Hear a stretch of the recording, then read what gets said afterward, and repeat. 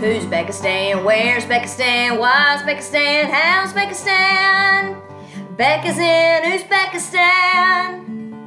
What's going good and what's going bad? As she's live from Tashkent, Uzbekistan, in the heart of Central Asia.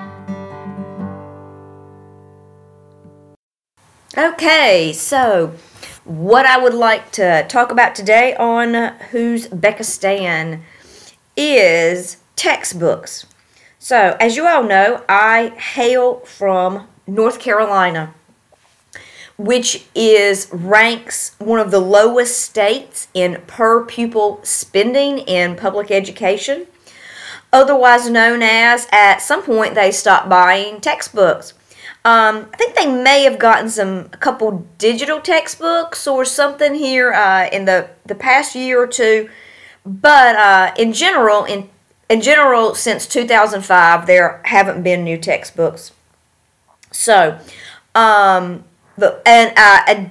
in ESL, English as a Second Language, because I started teaching ESL in 2005, and they got new textbooks that year, and never got them again. So, as I continued to teach ESL, I would still use the book that was for new arrivals in the country. But other than that, the old one just quickly became, outdated and irrelevant. So, most of the teaching I had to do in the U.S. was flying without a net, without a book, and with a non-helpful document called WIDA, which I can't even remember what that stands for, of different standards we were supposed to be addressing in class, but no materials to do it, and really no guidepost to do it. Just go make it all up. Yeah, just go make it all up is teaching in North Carolina. You just had to become a curriculum designer, which adds a lot to your plate. So I share this because what I am excited about here in my current teaching position is there's a textbook. It's called Cambridge Global English. I'm not going to tell you it's the most fabulous textbook in the world or that I love it.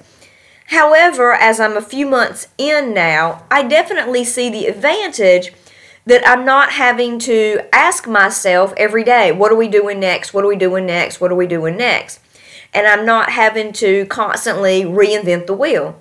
So I'm able to just sort of take the topic in the book and then sort of enhance it a little bit with some extension activities. So, do I think the book goes as far as it needs to in terms of grammar? No. In terms of vocabulary development?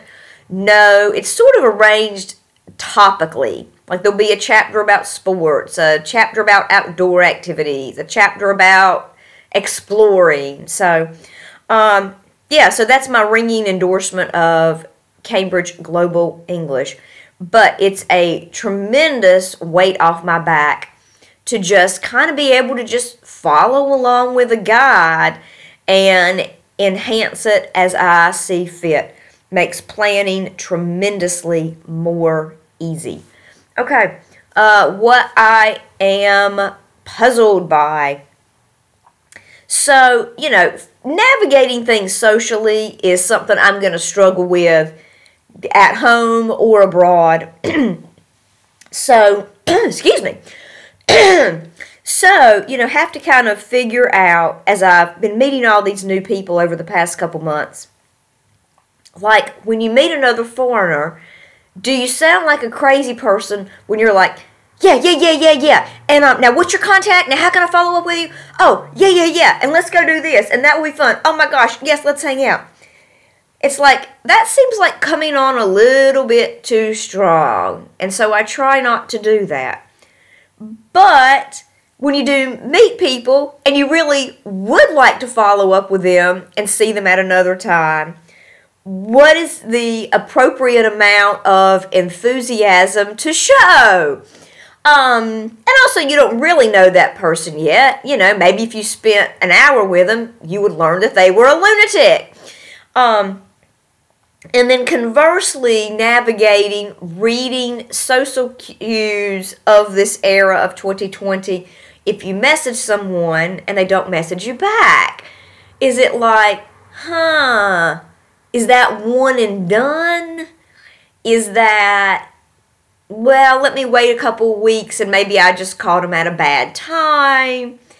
Is that they were just caught up with something else? So, yeah, navigating these types of issues and how much to keep asking someone and what to approach new people with, as I am eager to make as many contacts with people, and I need social outings with other foreigners, especially native speakers of English, because my profession is working with non-native speakers of English. And then I'm using my ESL voice all day.